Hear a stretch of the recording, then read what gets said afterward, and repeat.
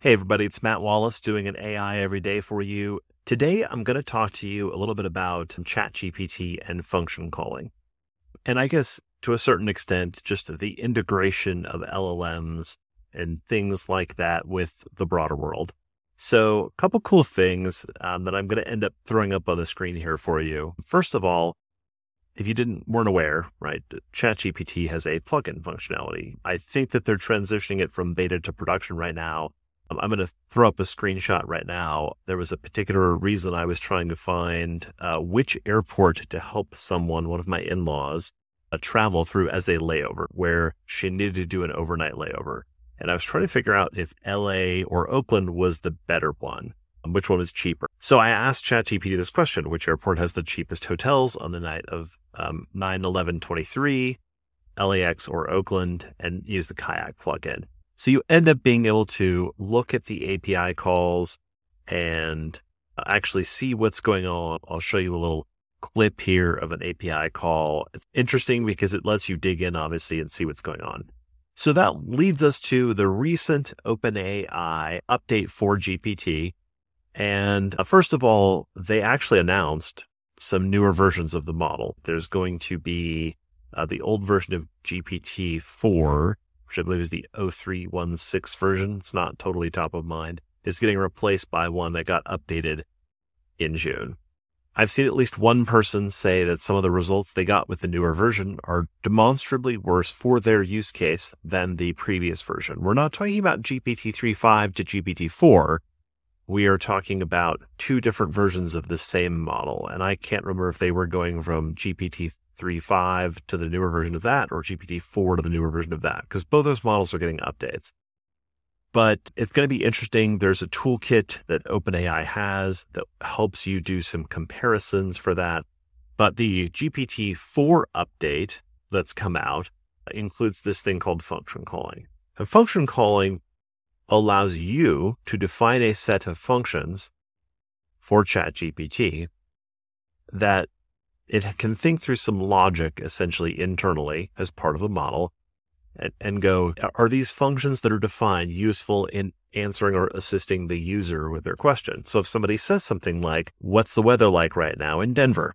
ChatGPT has no idea. But if you've defined a function, and this is the one that I'm going to show you on the screenshot here, which is directly from the OpenAI documentation. But if you had a function that could then go look up the current weather, obviously ChatGPT would go, okay, if I have a weather API and they want to know date and or duration, because it's tonight or tomorrow, and location, then ChatGPT is definitely smart enough to extract things like what is the user saying in terms of a date. And it can send those to the API and then get back the answer, and it'll then use the answer to create something for the user. Some of the examples here is send email.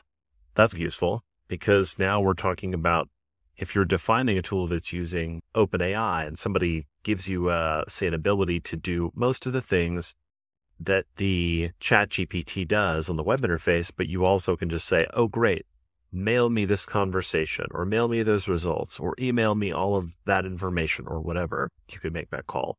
And then you can see here, they've actually got a thing where they say extract structured data from text. So their example here is extract data string, birthday string, or a SQL query.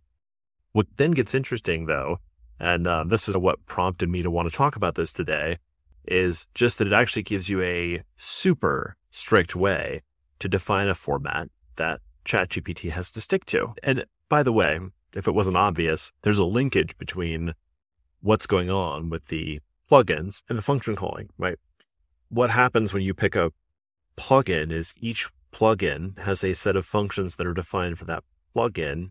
This is why ChatGPT will only let you select up to 3, because they have to use a bunch of the context window, the number of tokens that you can send to actually send the functions to the model.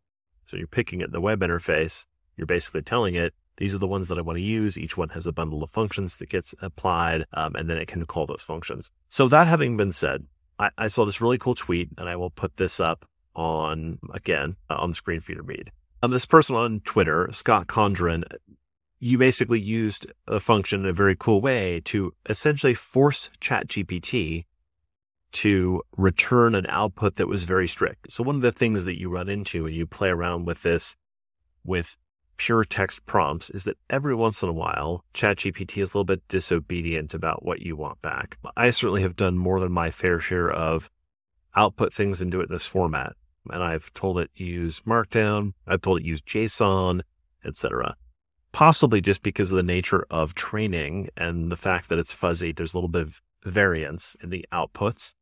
And because of the fact that it's trained on real world data out there, you get odd effects sometimes. Like you tell it to only print code, but it wants to print 3 backticks first. Or you tell it to print code with no comments and you get a little blurb about what code it's printing, even though you told it not to. Or you tell it to print Markdown and nothing else, and you get the Markdown and then you get a commentary after the Markdown, all kinds of stuff like that. The interesting thing about functions, though, is that because they are relying on you using the output from the model to then go make a function call and you expect to have exactly the correct inputs, it works totally differently. And you can see here, he's done a positive, negative, and neutral as the only choices for sentiment, which is really cool because now, in theory, you're going to be able to extract the value you want. So this is a cool series of revelations. And what I think it points you toward that might be interesting is to think about how these sort of capabilities cause us to integrate things like LLMs with the broader world. If you've read Peter Diamandis' book, The Future is Faster Than You Think, there's some really interesting theories on what's going to happen with AI. You're on your way in your autonomous car to an event and you accidentally spill something on your shirt. And so you tell your AI on your personal device to basically figure out where you can get a replacement shirt. And your AI understands your preferences and it starts shopping for you. And it does all the work of figuring out what could you buy, where could you buy it, what's it going to cost, is it available right now, where can you get it? It wants to be somewhere along the route from where you are to your destination so you can add a stop for your autonomous vehicle. It's a really cool, a little bit far-fetched because there's so much complexity to it, but it's a realistic if you get to a certain point, but it's a somewhat far-fetched thing. But if you're starting to do work on tools, AI tools that leverage LLMs, guess what? That's the future you're helping build, right? Ones where AIs like ChatGPT can basically be integrated in the workflows of life. And if you think about it, there are just so many things. I am 100% sure, and I feel like I have read one that's on its way. It might have been Reid Hoffman's new startup, but there are definitely some big personal AIs that are on the way. They're going to do things like take notes from your activities and your meetings. They're going to know your preferences, and they're going to start dealing with things for you.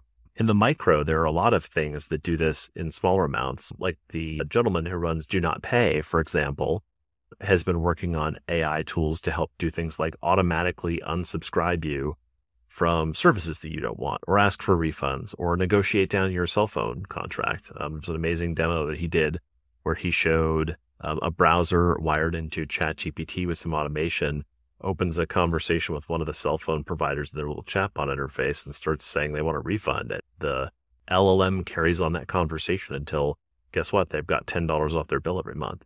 So those types of things become powerful. But of course, in this case, in the micro, I think what's really immediately useful is this idea of using the function input to create a very structured output that you can extract that value from. So that having been said, I'm also back from my vacation, so I'm looking forward to doing some more of these. Please subscribe, follow, and I will bring you some more cool things happening in AI right away.